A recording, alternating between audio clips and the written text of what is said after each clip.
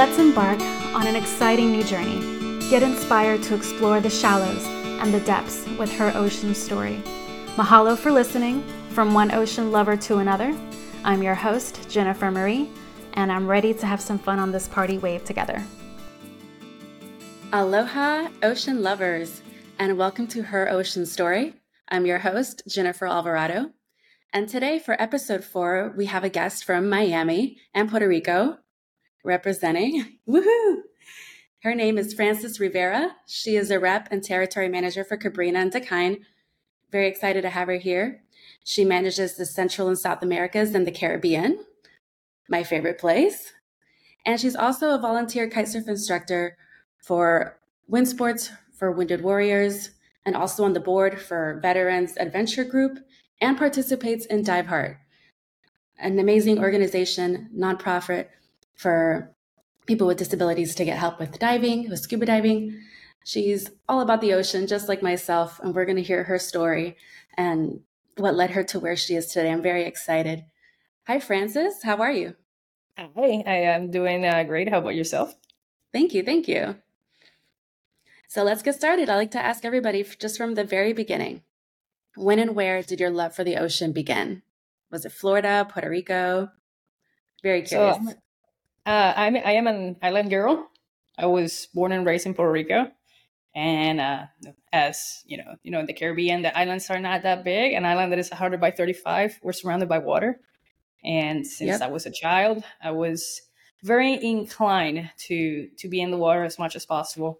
My mom had put me for sports swimming since I was about 5 years old. And that's where it all began. Just swimming laps in a pool, and then started boogie boarding and surfing in the ocean.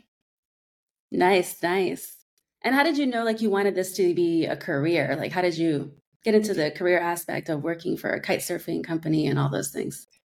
So it was one of those things that ever since I learned how to surf, how to kiteboard, I looked up to people that did it, and I always wished there was something I ended up doing, but I thought that it was going to be just a dream, Like most people just end up in corporate and do their 9-to-5 jobs and whatever. And I went to university to, have a career in nursing, and I joined the military, and I thought I was going to make a career out of that.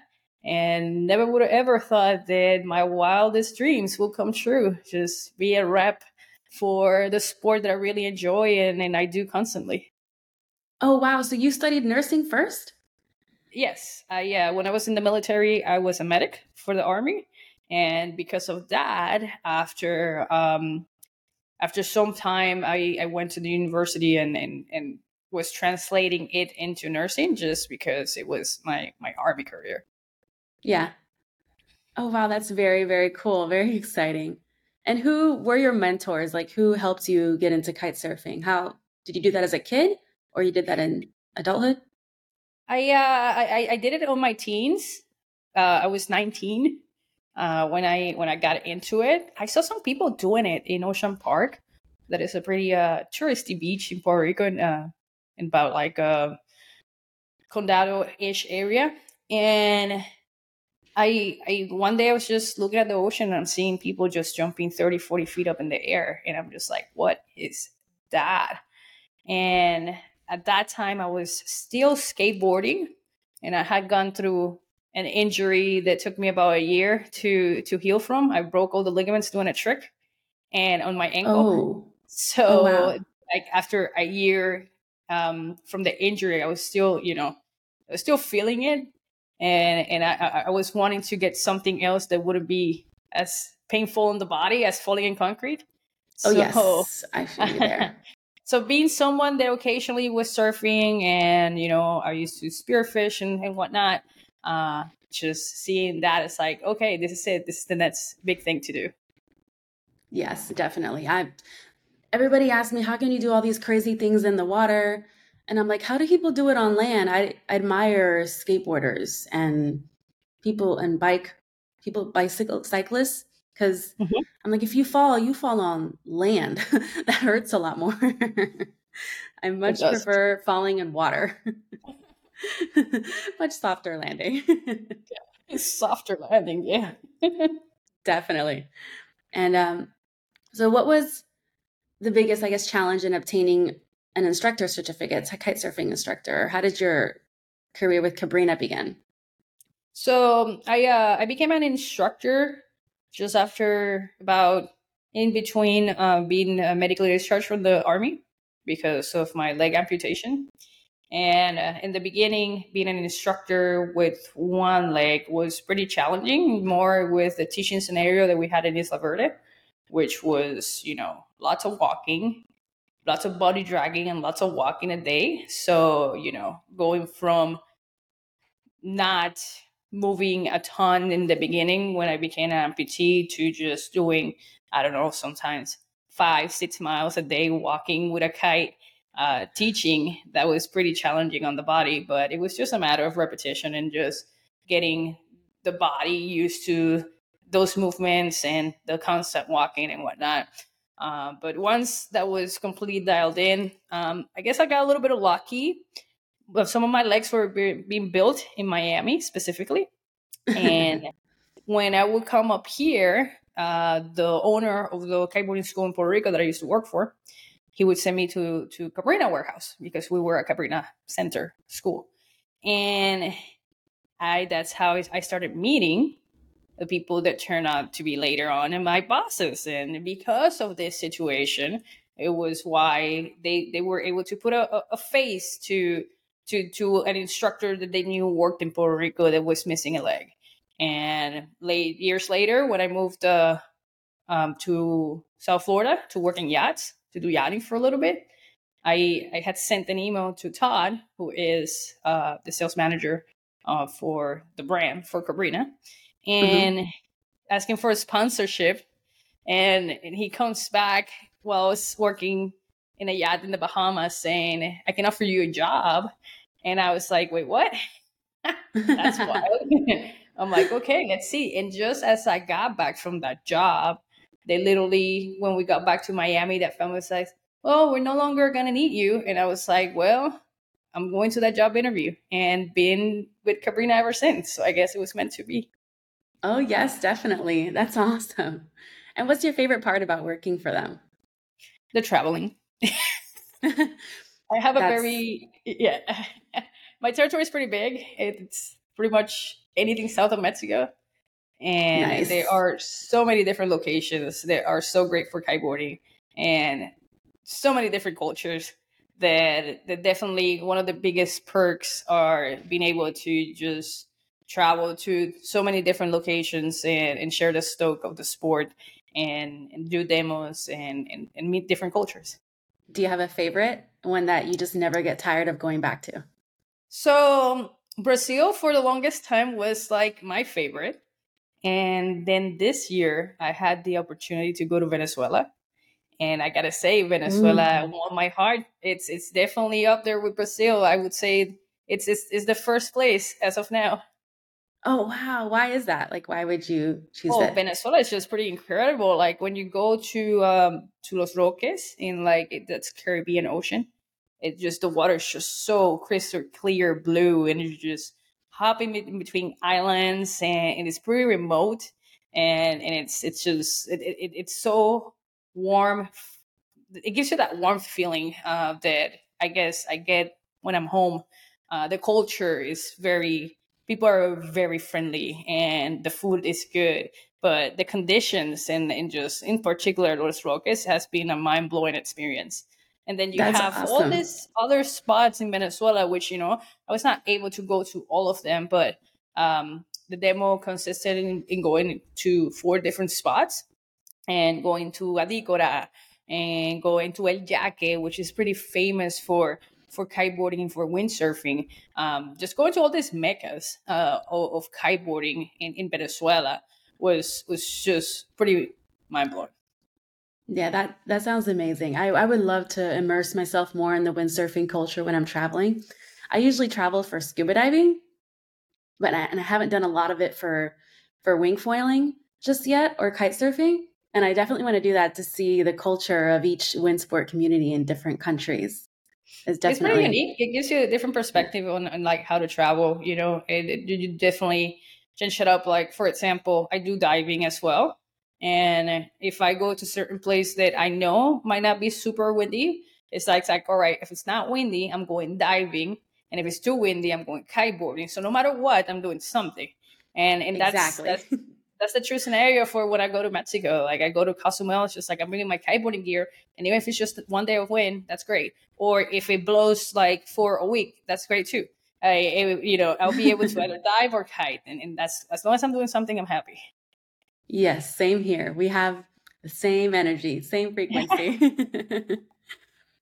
And so, what have you learned in teaching others how to kite surf throughout What your have I career? learned? Learned a lot of patience. That's for sure. Yes. Different personalities help you develop different teaching methods, and I guess the biggest thing for me is just seeing the sheer face of stoked of someone that didn't think they had what it takes to learn a sport, or or were going through any specific hurdle in life, and just seeing that they can do it, or seeing that I can do it, so that stokes them up to do it. So I don't know, like there's different variables on like what teaching gives you, and for me, just more when I'm teaching with nonprofits, with veterans with disabilities, or just anyone with disability period. Just there's this sheer stoke that you see in people's faces. No matter what your disability may be, with the right training and the right equipment, you will be able to do anything, and that's just that's pretty emotional. Yeah, I can imagine. It's emotional for me when I'm learning something and I've tried over and over and over, like, why am I not getting this? Why can't I do this? I suck. I'm not going to keep going. But, that's just a little bit of, sometimes negative talk you tell yourself for 2 seconds and then you're out of the water and you're like, wait, no, I'm going to keep going. I still love doing this. And then, the sense of accomplishment you have afterwards, I can only imagine how it is, for people with disabilities. It's hard for us with no disabilities. I can only imagine, for others who get into it thinking it's not possible. And, Yeah, just the gotta try more. emotion. Yeah, gotta try more, Mhm. and it's definitely more frustrating, but when you get it, it's just the more rewarding. Definitely. Yes. And what advice would you give to someone nervous about learning a new water sport if they have a handicap or disability or without one? I would say just go for it. Embrace the nervousness, but don't let it stop you from trying something new. And if you embrace it, it's gonna turn from fear to joy, and it's just you're just gonna go up into another level. So go for it. Yes, definitely. Yes, I encourage everybody else too that I work with, just go for it.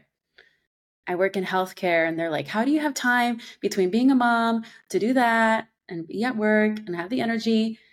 And I feel like it just gives me the energy. The ocean gives me so much happiness, joy, relieves so much stress.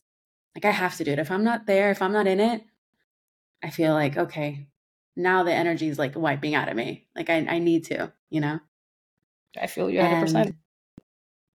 And have you had any moments where like you were scared in the ocean or panicked or nervous, whether it was scuba diving or kite surfing or with a I student? I definitely always have been self-aware of sharks. I feel you on So that one. like it is the one thing I gotta say, like even more barracudas. Like I'm more sure to see a shark than a barracuda, but anytime I go in the water, the first thought that goes in my head is shark. And I dive, and I've dove with sharks. Like we live in Florida, so Yeah, Florida's extremely sharky. Um, definitely. but yes, it's just the one thing. Like when I fall in the water, when I'm body dragging, when I'm doing all this stuff, I'm just like ta-na, ta-na, and I'm just like looking, and it doesn't stop me from going into the water, but it is a thought that is just always there. Yeah, I feel I've you. learned to deal with it. It's either I deal with it or I don't get in the water, and I love being in the water way too much, so that is just not an option. And Yes. But you know what? For me, diving, if I see a shark, I'm a lot more comfortable than if I'm splashing out in the water and I don't see. That's what gets me. If I can see it, I know what it's doing. If I cannot see it, that messes with I know. Yeah. I love scuba diving with them. 100%. I've gone scuba diving with tiger sharks, hammerheads, bull sharks, lemon sharks, you name it. I go to Jupiter for shark baited dives. I absolutely love it. But I don't get as happy when I see it surfing. me. Yeah. I get a little nervous. I'm like, okay, Jennifer, it's just a shark. They're scared of you. They swam away. It's all fine. Because I see them a lot here, and the water is so clear in Sarasota most of the time, and I can see them perfectly. And so I see a lot, little baby ones. If I'm wing foiling, in the Bay Area and stuff, like where the Lido Key kind of like comes out into the ocean, Hmm. I see them a lot there, little baby ones. I've seen big ones on the beach. It's like, oh gosh, they're around, but it's okay. It's their home too. This is Yeah, their it's their home and home. we need them. So it's totally okay. They just swim past you. What's the favorite marine life that you've seen while kite surfing or scuba diving? Also, I was recently in Ecuador. This last late July, early August, and this bay where I was in Santa Marianita, it just attracts a wild amount of whales. And specifically in this bay is whales with the calves. So you're just Oh, riding, and all of a sudden you just see the humpback whale just coming out and just the water rush. So I'm outside doing a demo, and I see this whale with its calf that is just really close to shore. And I was just like, I want to get really close to it. So I go and I start just kiting, and there's a few kiters like following it, and then I'm just like trying to like do a little tack. As I'm tacking, the whale just comes out, and I literally have to like throw the kite in the opposite direction so I wouldn't hit the whale. And I was just seeing it and just seeing its massive body and its fin and everything. And for about wow. like 20 minutes, I kept on just following from the water, and her calf will come up, and then eventually they just took a breath and took off, and I didn't see them again. And that was extremely awesome. That is extremely awesome. Yes, I don't know what other words to use besides it's extremely awesome. Did you get that on video? I did. I have it on my GoPro. I actually on one of my stories, if you look on the stories from the highlights of Ecuador, there's a couple pictures there of the humpback of the whale. Okay, I'll be scrolling back and looking for that. So, who's will be stalking your page later today. And so I admire you a lot, Frances, because even with a disability, a leg amputation, you compete a lot. I And tried to. I can't get into competing. I keep thinking, nah, I'm going to let the pros handle that. I just want to be in here for fun. This is my relaxation time. I don't want to stress out over it. I don't want to, get nervous about it. But you go all in and you compete. Why did you decide to compete? And what's the hardest aspect of it? I used to be a little bit more competitive years ago.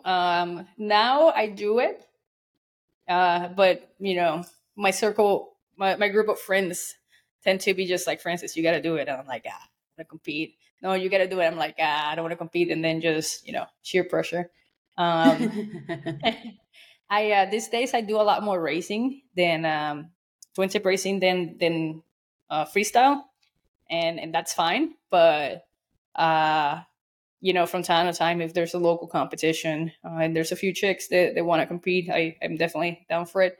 My inner self is very competitive, so when I say no, it's just because I know that if I get into it, I'm just gonna be just this battle with my brain because I cannot suck, and and it's just that inner personal battle with being competitive with my own self to try to accomplish a good goal, and try to just to show that, hey, this chick that is missing a leg, she actually can shred, and or she's fast, and she knows how to compete, and how to race, or whatever.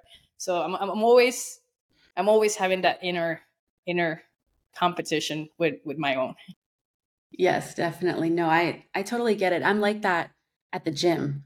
Like when I did CrossFit for several years. Now I'm at Orange Theory and I'm super competitive with myself especially, you know, and just trying to get faster than I did last time. I'm always looking at previous records of, you know, how much did I lift, how fast, how quickly I did that row, et cetera, how quickly I did that mile. Okay, let me beat it. That's another reason why I don't want to compete. And also just the conditions, you know. I did do one race, one wing foil race up here in St. Pete, and I really didn't like the light wind conditions we had that day. It was such a struggle, and I was like, nope, I don't want to do this again. This sucks. Yeah, I mean, when you're racing in light wind conditions, it's just a struggle. Like you're just literally trying to finish. Like it's not, you don't get the speediness of it, or it's just literally who is the most efficient at trying to make something out of nothing, and that is just a complete Yes. different on itself. Like it's very technical. Like and it's meant to just struggle. That's one thing. Like Florida, we the last few years haven't had the greatest seasons, and the wind is not the most consistent as a lot of places in my territory. And when you have good conditions, and you have a good race, is a completely different feeling than like having to race in offshore conditions, 12 miles into a pier or into a lighthouse, or like you barely have any wind and you're just down looping the kite, trying not to keep on going downwind and end up in a channel. You know, like it's a different animal for sure. Yes, no, definitely. And then I get really scared of the lineup. I remember when I first lined up with all the other racers and just trying to get out. I was really nervous. I'm like, am I going to bump into anybody? Am I going to fall, make a fool out of myself? Like, so many things went in my head. So I admire you a lot for doing that and getting all into it because with no disability or anything, I don't want to do it. I can't. Like, I want to keep it, my wing foiling for fun. It's, I don't think I see myself racing again. maybe, maybe in Puerto Rico, I thought about doing it there just Hmm. because, you know, it's my island. It's where I kind of fell in love with the ocean and all of that. And just to practice and race there where I first started would be kind of neat. But I'm not sure exactly how consistent the wind is over there. I know when I lived there, I was more just surfing. So I know the waves were good, but I forgot now how the wind was. So I'd have to like ask people, hey, how's the windy season?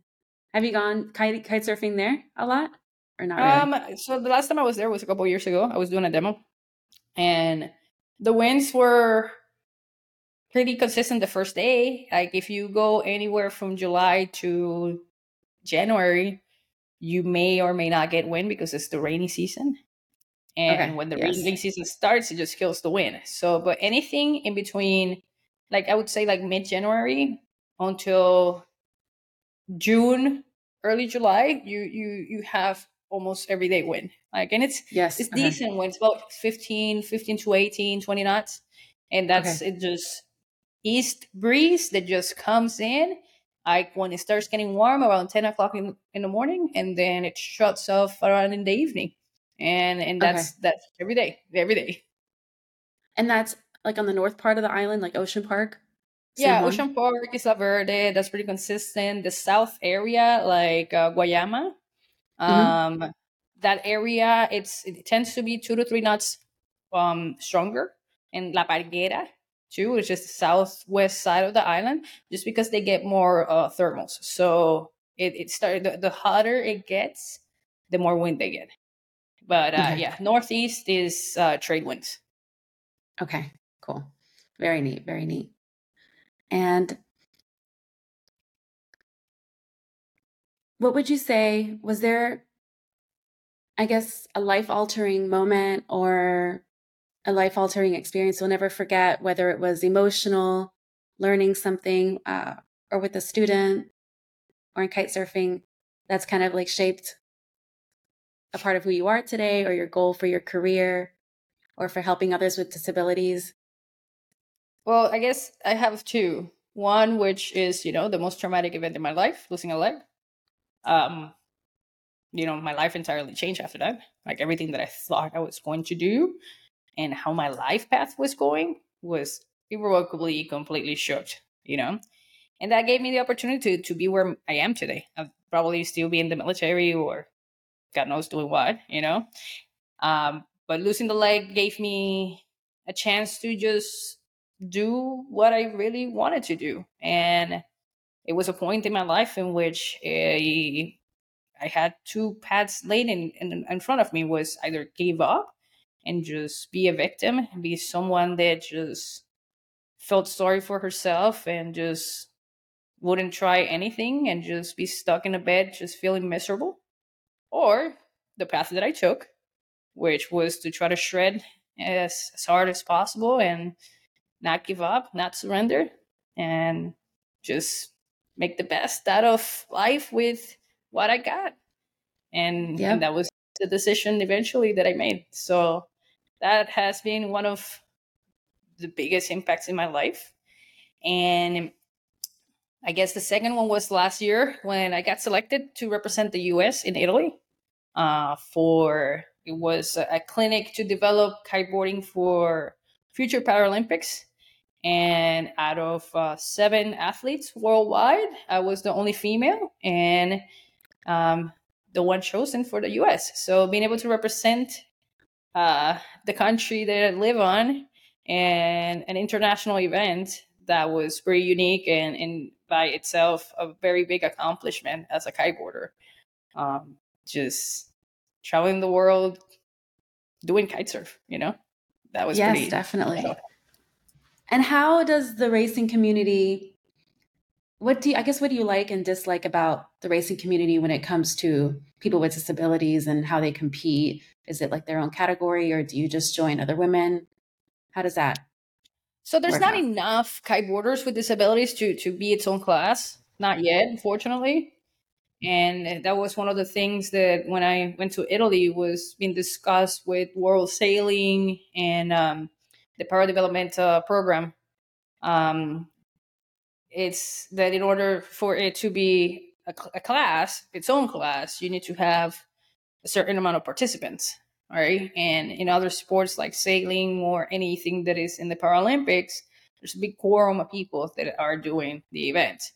I mean, maybe in the next 10, 15 years, it's going to become more accessible for people with disabilities. And, you start seeing more. I see more like adaptive athletes in kiteboarders in Brazil. There's a few now. And, you got a couple people that are doing sit foiling and in Europe and in the Caribbean. So it's becoming to grow, but for it to get where it needs to be in order for it to be a separate class, I think we're at least a decade away. Okay, still a while away. Yeah. So I compete with able people because that's the choice that I got. I don't have any other choice, and that's fine because I've proven several times that even when I'm missing a leg, I'm still doing podiums. So you know, Oh, wow. it sucks and it doesn't, I guess. Yeah, no, definitely. It's shoot that must be a very huge sense of accomplishment. So rewarding. Just mentally, emotionally. Um, that's and it's so inspirational for people who, whether they have a disability or not, to just get out there, enjoy that stoke, smile out there, be happy, make the most out of life. And so I thank you so much. I've since I met you last year at the Women of Wing retreat. I love following your page and seeing what you're doing and just rocking it. It definitely helps me. Like Jen, she can, if this badass can keep going and go to the gym, you can definitely get your butt to the gym today. Get on the water, do your thing, no excuses. But also just, be happy and grateful that we can be out there on the water. Hmm. We're And I know healthy you've, and everything. uh-huh. And one last question. I know you've done a lot of traveling already. Is there any places you haven't been to that you want to go to for kite surfing or scuba diving or both? Absolutely. I haven't ventured much into Europe yet. My only European experience was last year in Italy.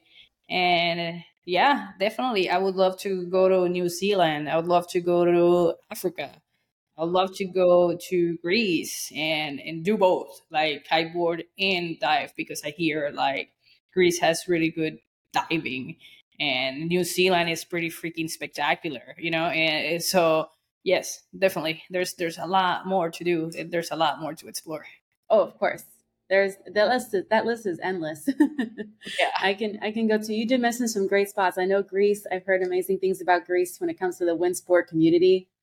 That's really big over there, and definitely New Zealand too. I think that's some of the strongest winds in the world, right? Yes, New yes. Zealand. There's pictures of places in New Zealand that the trees like just the leaves grow in this way because it's so windy, so constantly, so strongly that there's nothing in here but just bark and all the leaves just blown out this way. It's wild.